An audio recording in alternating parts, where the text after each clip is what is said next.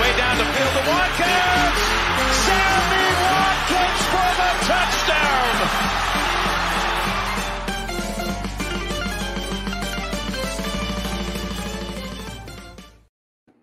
Good evening. You are listening to the Fumblerooski Podcast by Power 88 and Fans Only Sports Network.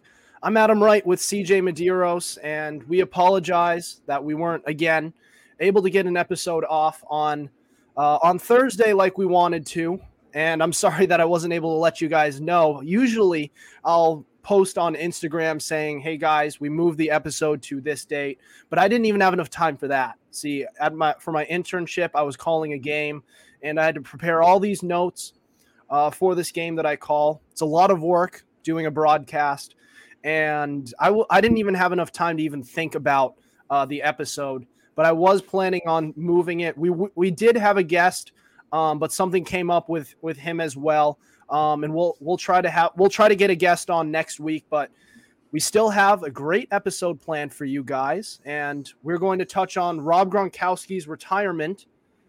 But we're going to start by previewing the AFC West, which is a highly touted division. And I must say, this is something that I've been looking forward to previewing this summer.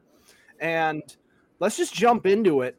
So the AFC West, I'll just give a brief summary of what happened. So I believe the Chargers struck first by trading for Khalil Mack. And they got him for basically pennies on the dollar just because of his age and injuries as well just recently. And they also got J.C. Jackson in free agency, who's going to be a great corner to pair up with Asante Samuel Jr. And you can formulate your arguments on which one will be the number one corner. I'm not sure who I have, but they also picked in the draft Zion Johnson, a guard, to work on that offensive line, which is already great. And then the Raiders. So they made arguably the biggest move here by trading for Devontae Adams, a wide receiver, arguably the best in the game. And then you have Chandler Jones, who they signed, who's one of the better defensive ends in the game. And they also traded for Rock Ya-Sin to get someone in that secondary. Then let's go to the Chiefs. So the Chiefs probably had the most negative thing happen to them, which is they were forced to trade Tyreek Hill. And so they did sign some pieces to work on that receiving core now that they lost. Now they lost Tyreek Hill. They brought in Juju Smith-Schuster. They brought in Marquez Valdes-Scantling. But they did use both picks on defense. So they brought in, it was George Karlaftis and Trent McDuffie, a corner and an edge rusher. So they worked on that defense. Now let's move on to the Broncos. Now another move, arguably the biggest, not only in this division, but also in this entire offseason, which was that they acquired quarterback Russell Wilson, which was huge for them. They also signed Randy Gregory, a defensive end. But CJ, I'll ask you, where do you think this whole defense, how does this whole crazy division stack up with each other? Well, I feel like for the most part, it's on an even playing field because it used to be the Chiefs were far and away ahead of everyone. But in my own humble opinion, I would argue that the Broncos, the Raiders, and the Chargers took a step forward while the Chiefs took a step back. That offense is a lot less scary with Tyreek Hill, and Hill and Kelsey were a dangerous combination. But without Tyreek Hill, someone who can keep the defense honest and can take the top off, now the defense is free to double team Travis Kelsey every play. And you're really banking that the career number 3 receiver, Marquez Valdes-Scantling, can burst forward. Maybe Juju can return to his pre-injury form. Not really hopeful for that. And there's another one there, speedy guy. I don't know why. I am blanking on his name. He used to be wide receiver too. He's also like a return guy. Mecole Hardman? Yes, Mecole Hardman, who could be, but I'm still adamant the Chiefs back in that draft reached on him. But look, I like Mecole Hardman, but I don't think he's number one. It looks like maybe Juju, maybe I'm most hopeful for, but I don't know. But the other teams, my God, the Raiders, Carr and Adams back together. That defensive line is as ferocious as ever.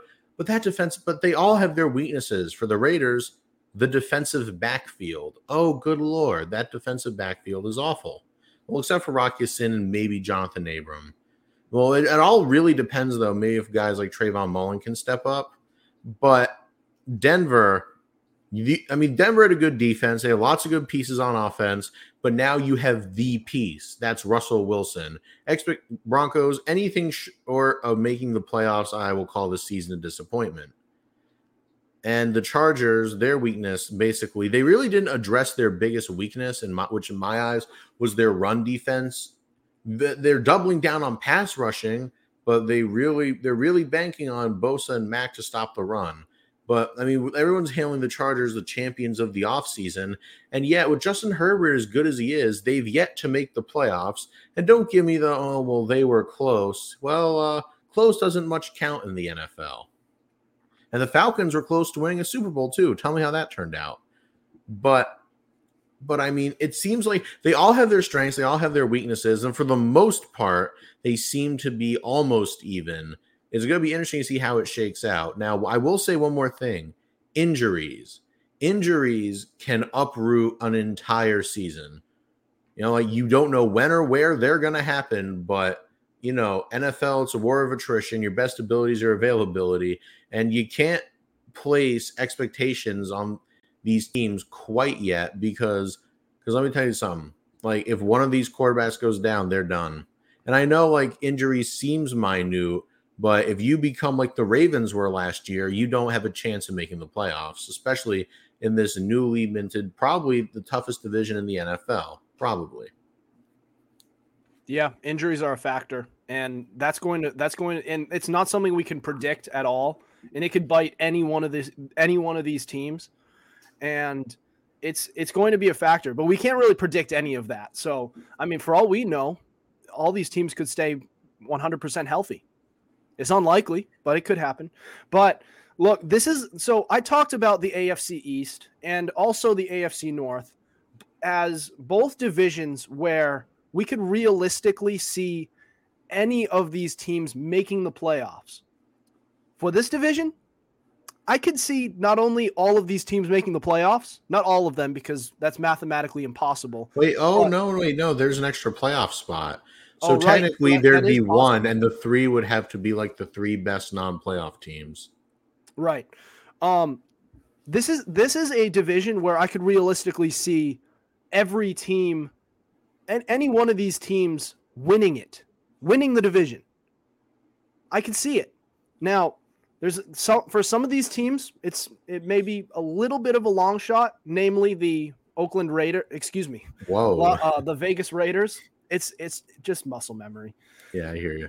Namely the Las Vegas Raiders, as they did have a prized acquisition in Devontae Adams and another one in Chandler Jones, and they worked on that secondary with Rock Ya-Sin. However, this is a team that's still flawed. You still have an offensive line that leaves a little bit to be desired, and your secondary still isn't that good. If Rock Ya-Sin, I like Rock Ya-Sin, and he's going to get better, but if he's your best player in that secondary and possibly your only player in that secondary, then you're not going to go anywhere. And the secondary is extremely important when it comes to the NFL. Now, looking at the rest of these teams, I think the Chiefs, as much as they've taken a big hit this offseason, I think they're going to be better than people think. They are. They're gonna be all right. Patrick Mahomes is a very good quarterback, and I think he's going to make Juju and Marquez Valdes-Scantling that much better.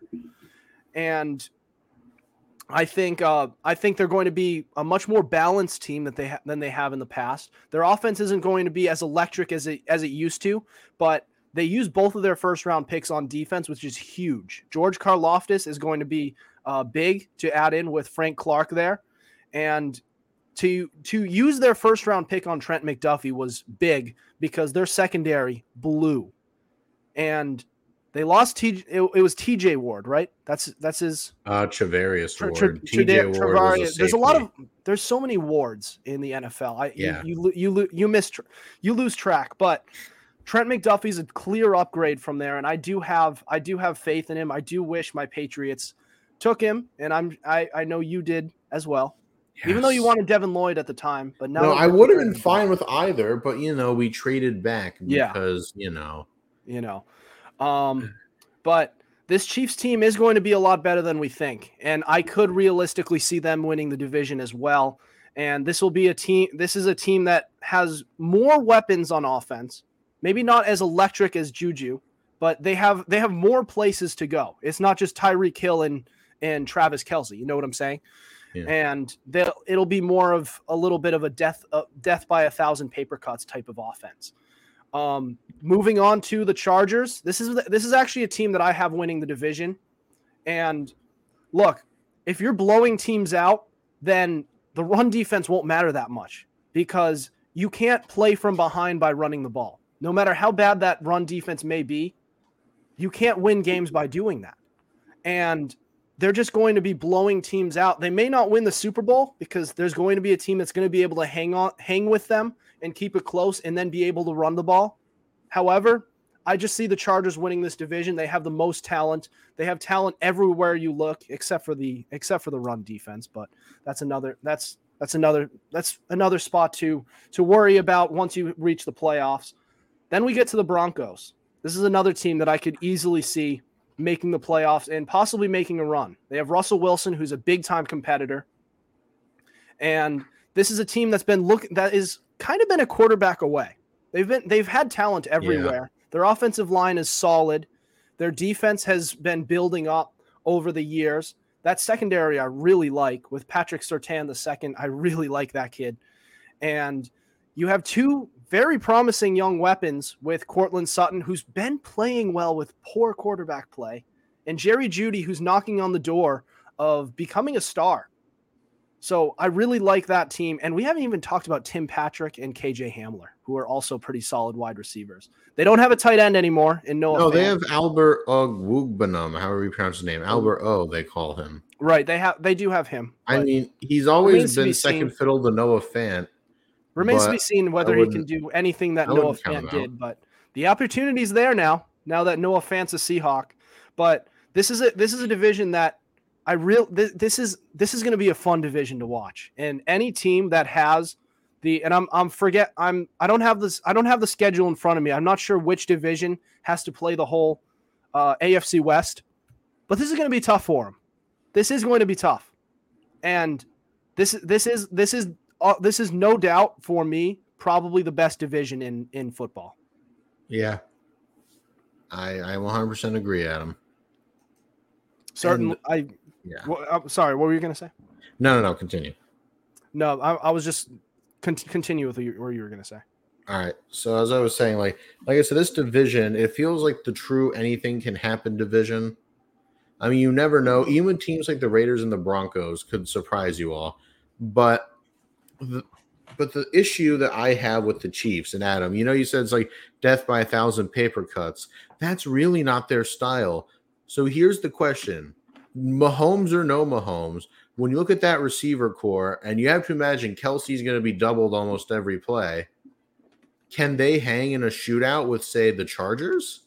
I don't know why, but I really don't think so because Tyreek Hill, like I said, he was that guy. He kept the defense honest. He could take the top off the defense at a moment's notice. And like I said, and when you're guarding him, Kelsey can really do his damage in the middle. But if he can't do that, then what? Because, I mean, what we're talking about teams that can hang with the Chargers, I think it's going to be a lot easier now to hang with the Chiefs. Because like I said, that death by 1,000 paper cuts is not the type of offense they run. And I feel like there's all right, we have Juju and MVS. We're just going to have them do their thing. And I feel like it's going to be kind of like trying to fit a square peg into a round hole. Like I said, I really think they're going to take a step back. And if it's like another Buffalo game, I'm not confident in their ability to hang with, in a shootout.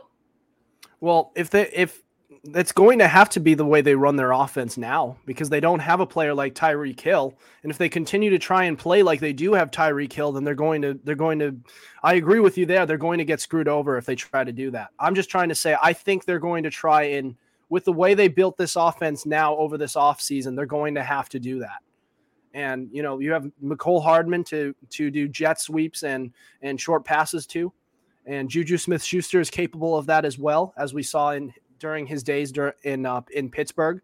And Marquez Valdes-Scantling is going to have to be that guy who you go deep to stretch the field. Now, he's obviously not Tyreek Hill, but he's still fast. And he does have the capability to catch the deep ball, as we saw when he was working with Aaron Rodgers. And he's working with every bit of as effective of a quarterback in Patrick Mahomes now. So I just think they're going to be a lot better than people think. And you mentioned that they're going to be, can they do that competing with a team like the Chargers? Offensively, no. But defensively, I think they'll be able to slow down the Chargers enough so that they can make the plays at the end of the game to keep it close. Because I think that this defense is going to be a lot better, probably the best we will be seeing from the Chiefs during the Patrick Mahomes era, if we're going to call it that. I really don't know. I mean, I get it, but I feel like they don't want to make a change to their offense. I mean, maybe they will, but I personally don't think they will. If they don't, then they're screwed. I'll give you that much. Also, if they don't, they're screwed. Yeah, I was just gonna say, I kind of feel like you're giving their defense a little too much credit. Yes, they use the first 2 picks on defense, but unless Karlaftis can come in and be like Myles Garrett right away, or maybe they found a Patrick Surtain in the guy they drafted there from Washington, McDuffie. Yeah. I don't know. I'm still not a fan of their secondary. I mean, they got Justin Reed, but they lost the Honey Badger. They lost Travarius Ward. And furthermore, they're just... Travarius Ward isn't that good, though. Yeah, but he was still better than their other guy whose name also escapes me. Like, their defense, like especially their backfield, is so forgettable. Yeah. I mean, they get blown by like almost every play. And let me tell you something. If that McDuffie pick doesn't work, you have set yourself back like a few seasons. Perhaps they've set themselves back. Well, they are going to be. Well, I mean, you can say the same thing about any first-round pick. Mm-hmm. When you have a first-round pick, you're investing a lot in that. Yeah, you can talk about N'Keal Harry as well. Yeah. Oh, don't get me started on him. And also, I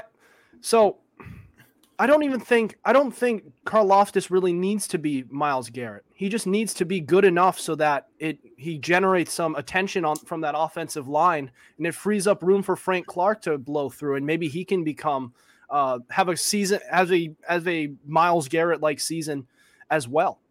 I mean, I don't know. I mean, yeah, I don't know. The Frank Clark experiment really hasn't delivered on what it promised. And I mean, but back to that defensive backfield, the Chargers have Keenan Allen and Mike Williams. That's going to be horrifying. The Raiders have Devontae Adams, Hunter Renfrow, even Darren Waller, and Denver, like you said, Jerry Jeudy and Cortland Sutton. Not to mention the running backs of these teams are pretty darn good. The Chiefs' defense is going to have its handful, and I just feel like how this defense is, plus on offense, I won't say depleted, but not as potent receiver core. A lot of these games are going to be reduced, or depending on how you phrase it, reduced to shootouts, and I'm not sure Kansas City is the shoe-in to win a shootout anymore. I don't think they'll be. I just think that, like I said, for those reasons, I don't think they're going to play like they're going to try to win shootouts anymore. I think they're going to play with a more balanced play style where they're good on offense, maybe not what they have been in the past, but their defense is still able to keep them into games, and they're able to win.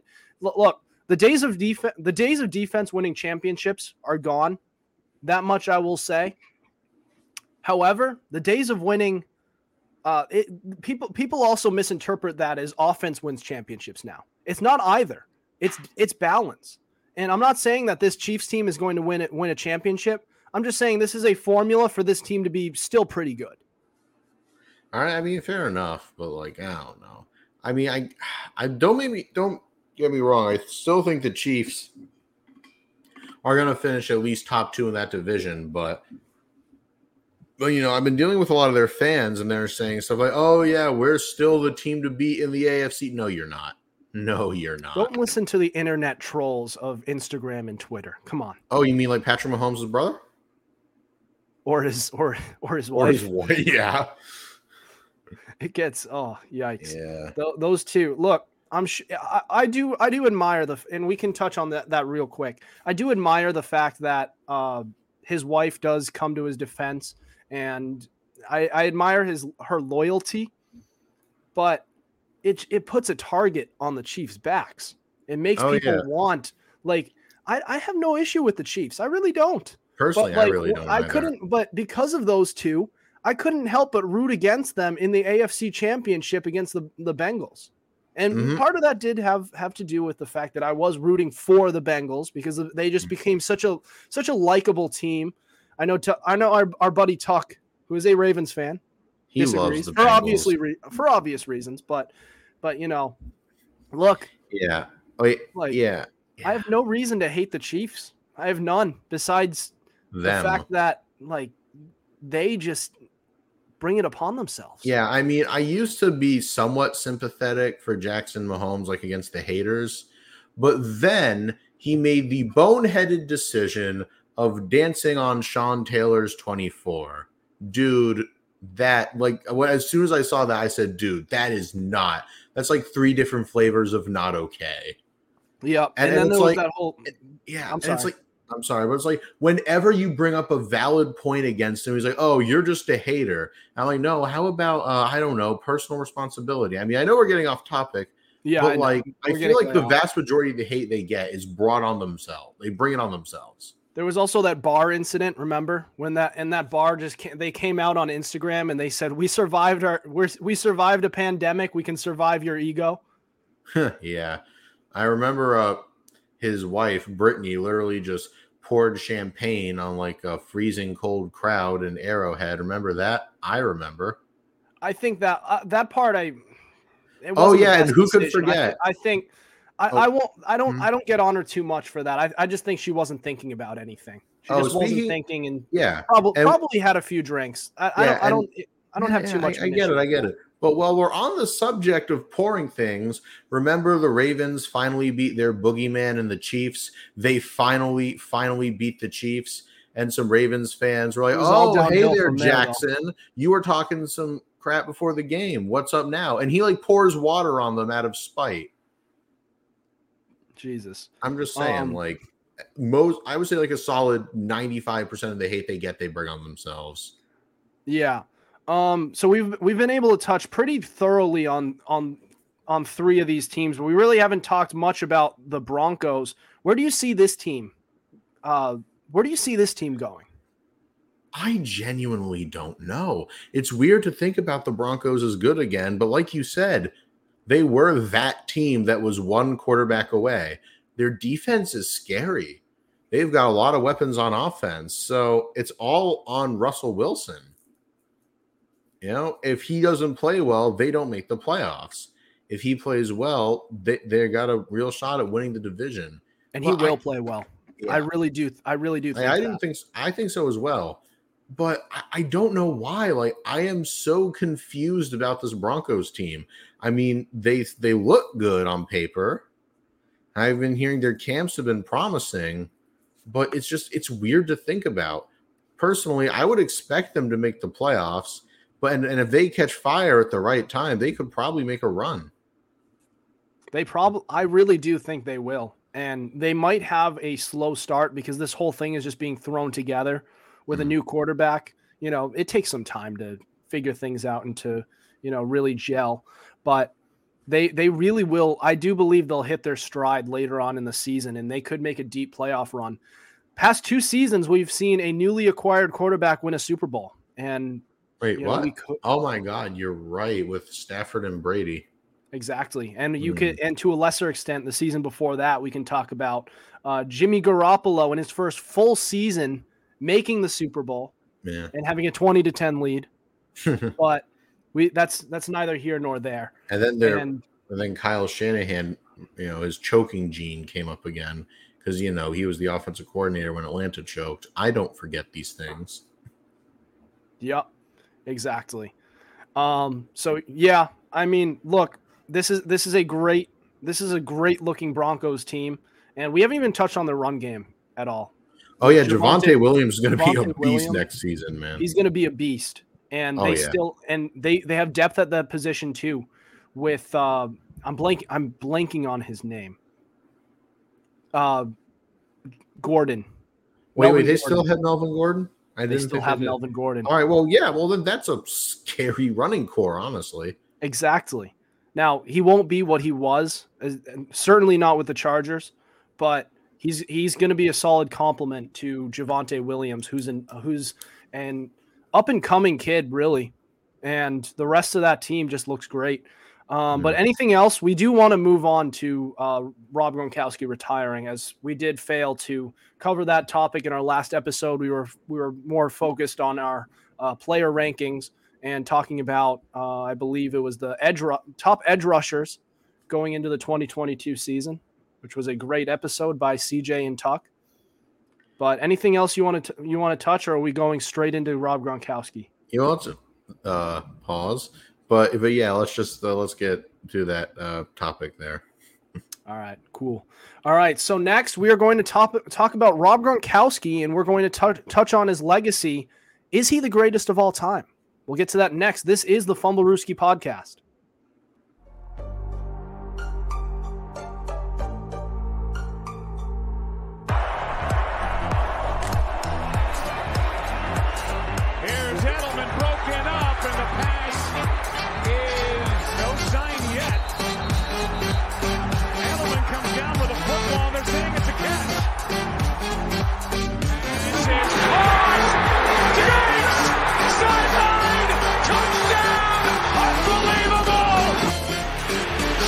Way down the field to Watkins.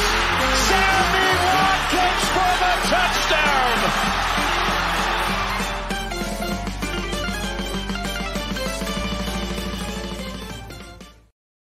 You're listening to the Fumblerooski Podcast by Power 88 and Fans Only Sports Network. I'm Adam Wright, CJ Medieros with you. And so, this past, I believe it was Tuesday, correct? Was it Tuesday, Monday, Tuesday, one of those days? Rob Gronkowski, longtime Patriots tight end, and recently with the Buccaneers, finally decided to hang it up for the second time, his second retirement at age 33. So there's always been a long, ongoing debate on whether or not Rob Gronkowski is the greatest of all time. Tony Gonzalez has been thrown out there, even Jason Witten. Travis Kelce has entered the conversation. Antonio Gates a little bit. Antonio Gates as well. And I've never really thought about this argument. And as a Patriots fan, everybody, believe me, there's been plenty of buzz from Patriots fans talking like throughout Gronkowski's whole career saying, "Oh, we had the greatest tight end of all time." And I always just agreed because I won't lie. I'm just a biased Patriots fan. And I'll just say, yeah, we have the best. We have the best tight end of all time. And I never really dove into it because I was just, I'll just dismiss it. Yeah, he's the greatest of all time. But I kind of just wanted to actually get into this. Do you think Rob Gronkowski is the greatest tight end of all time? CJ, I know you have strong feelings about this, so I'll let you speak first. The floor is yours. I can't definitively say anything, but I lean towards yes. And look, Pats fan bias out of it. I do not mean this with any disrespect towards Tony Gonzalez, but Prime Gronk was like the best all-around tight end at that position. His routes were better than Tony Gonzalez. His hands were better, and he could block infinitely better. And but everyone will say, "Oh, but look at Tony Gonzalez's stats." I'm like, yes. Numerically, they're the equivalent of empty calories. Because, like, what has he done? He's not a winner. Like, what is like, oh, but the teams he was on, oh, give me a break. Like I said, this is like no disrespect to Tony Gonzalez. I mean, it sounds bad, but like he was still a phenomenal player. But like you can't just look at stats alone. Where's the hardware? You know, it was like, oh, but rings aren't everything. Yeah, well, I mean, you know, Vince Lombardi would disagree. Yeah, exactly. And I mean, and I get it, but he was still phenomenal. I feel like, but there is a debate. I won't completely dismiss the possibility of Gonzalez being number one, but it's close. But personally, I lean a little towards Gronk. And also, someone says Travis Kelce is going to be the GOAT one day. No, absolutely not. He's a bargain bin Gonzalez. His routes are awful. His hands are, they're average. And good God, he can't block. If anything, George Kittle is closer to what Gronk was, right down to the injuries. I kid, of course. But I mean, but you got to look at it this way. I still really, honestly, truly believe that Kittle is closer to what Gronk was, especially when Kittle's healthy. He is the best tight end in the league. Well, like I said, but when he's healthy, that's something.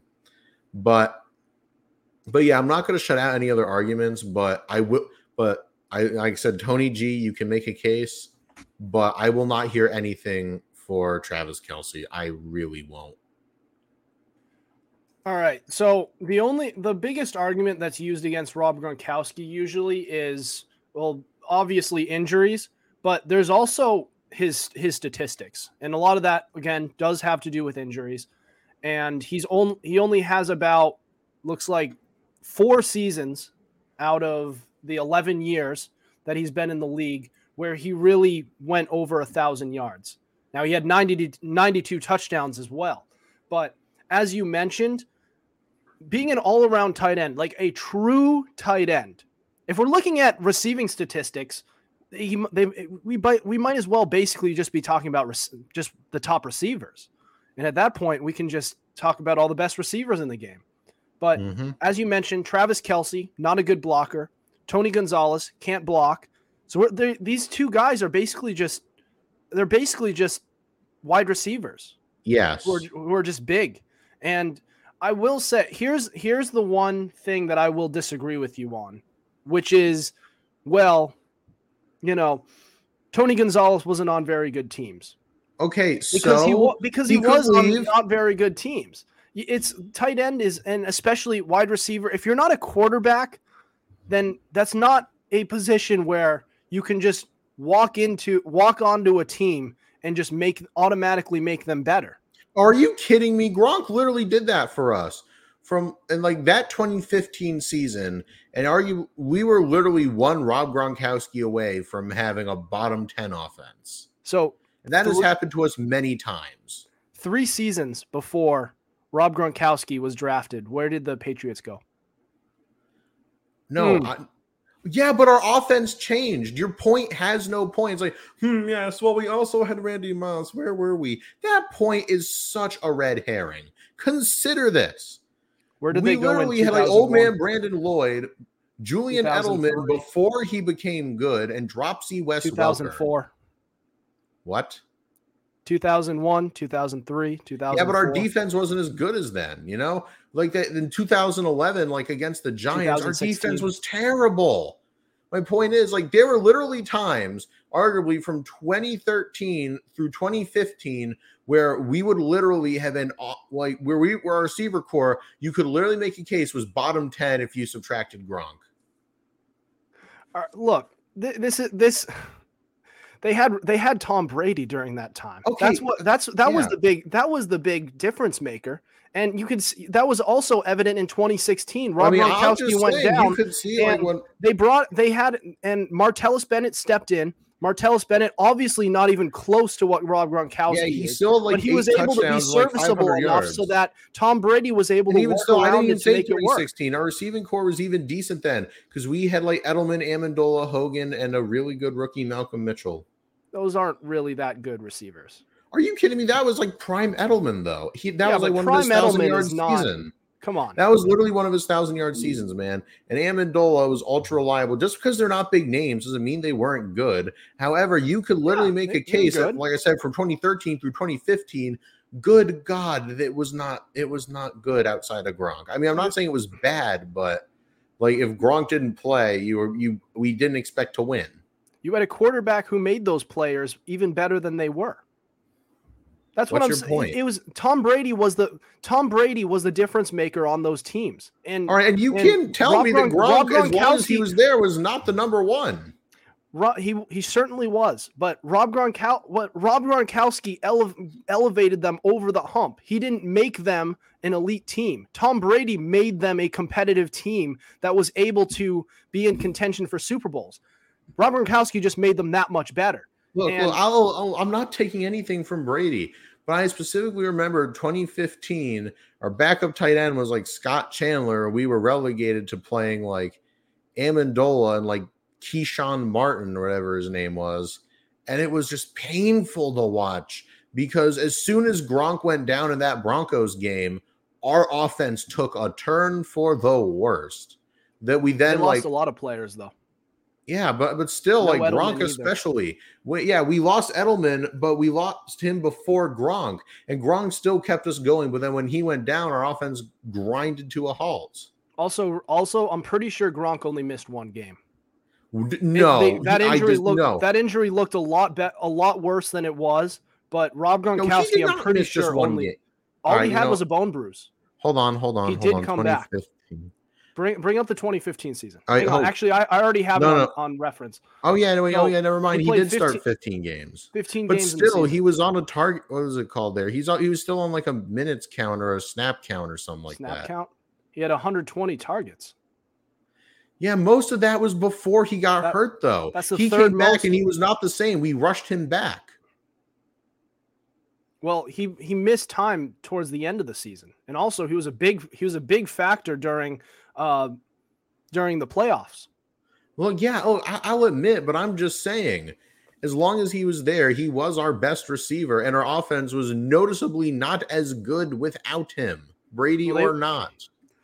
Come on, CJ. They were missing a lot of players on offense that year. That was an infamous year where the Patriots were looking unbelievably good. They started 10-0, and then the injury bit them in the ass. Look, I know. Hard. I'm not denying that. I'm literally just saying that not even in that year, throughout his entire career, we looked very, very different and very, very not as good when he was not on the field. He was a huge difference maker. He could make something out of nothing. He was the safety blanket. I'm just saying the impact he had on the Pats was greater than Gonzalez on the wherever he was, the Falcons, the Chiefs. That much we can agree on. But if you put Tony Gonzalez on those Patriots teams as well, then they probably would have had the exact same impact as Gronk. He would not have been better. Change my mind. Not have been better, but he would have made a massive impact, and probably those Patriots teams probably would have still been Super Bowl contenders. That's all I'm trying to say. I agree with you. On Tony Gonzalez. I'm just saying that that is a viable excuse to say that he didn't have very good teams, because if you don't have good teams as a tight end, then you're not going to win games, even if you're the best of the best. Let me ask you this. Put Rob Gronkowski on those Falcons teams. Do things change then? Well, it's possible. Possible. I won't lie to you. Saying they would change is not out of the question, because in his prime, you could not stop him. He was unguardable. There was no one. I mean, you could at least guard Tony Gonzalez. There were certain players who could lock him up. No one could ever lock up Gronk. Also, you mentioned George Kittle being the closest thing there is to Rob Gronkowski, at least in terms of play style. Yeah, in terms of play George style. Kittle in his rookie season, unbelievable. Did they win squat? So, literally, what's your point? There you go. What's your point? If you're a tight end, if you're any position other than quarterback, it's very hard to just straight up change things like that. It's extremely hard. And I do give Gonzalez a little bit of sympathy when he was playing on those poor teams. Now, would he? Yeah, I know, but it's the argument is a crutch for the Gonzalez lovers. It really is. But how many players can you say that for? They just didn't have a good team. I'm sorry, I'm tired of hearing it. You can say that for a lot of players. That's you can say, yeah, exactly. You can say that for so many. I think we're agreeing on a lot more than you think. Yeah, probably. It's just we're just going at each other's throats. I'm tired of that argument, because no one says that argument in favor of Gonzalez. They just don't want Gronk to be there because they hate the Patriots. It's a solid argument. It's a solid argument, but you can't use that to say, well, Rob Gronkowski, he's better than Rob Gronkowski. You just can't. Exactly. Because That's honestly my point. It's like, well, he's better because he had a worse quarterback. So, well, Darren Waller hasn't had the best quarterback play either. Not to say Derek Carr isn't a bad quarterback, but it's nowhere near Tom Brady level or also, Patrick Mahomes level with Mr. Travis Kelce over there. Yeah, and Kittle has to deal with the glass bones of Jimmy Garoppolo there. So it's not like he's exactly thriving. But look, I get it. I'm sorry for yelling, but like, God, I hate that argument, because do you know how many players that argument works with? A lot more than you think. I feel so bad for Jimmy, though, because I think he's better than what people are giving him credit for. That's neither here nor there. We're talking about Rob Gronkowski, but 261 career catches, 9,286 yards, 92 touchdowns. I want to go into this little article. Because there was this article by NBC Sports Boston, just listed, and they were kind enough to list all these stat records that Rob Gronkowski has. So single game records, youngest player with 3 or more touchdown receptions in a game. And that was in 2010, his rookie season. 21. He was 21 years old, 180 days. Single season records. Most touchdown receptions by a tight end with 17 in 2011. First tight end to lead the league in receiving touchdowns in 2011 as well. So 2011 was a big year for him. Unfortunately, he got hurt right before the Patriots Super Bowl run. Perhaps things would have been different in 2011, but that's, again, neither here nor there. No, but our defense wouldn't have done anything. And thank God Jay Hill's not with us, because he would argue against us. Well, no, storm's coming, he would say. The storm. All right. Rob Gronkowski's career records. Most offensive touchdowns in first 2 seasons. 28, which is tied with Randy Moss. And Randy Moss was a wide receiver.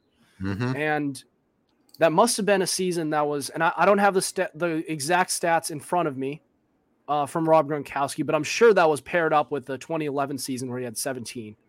Most 100-yard games by a tight end with 32. Most career touchdowns per game average among tight ends with 0.69. Oh, boy. Nice. He would love that. Rob Gronkowski would love that. I'm sure he has to know about that statistic. I would imagine. Most seasons with 10 or more touchdowns by a tight end, and that is 2010 to 2012, and then 2014 through 2015. Yeah, I have the stats in front of me too.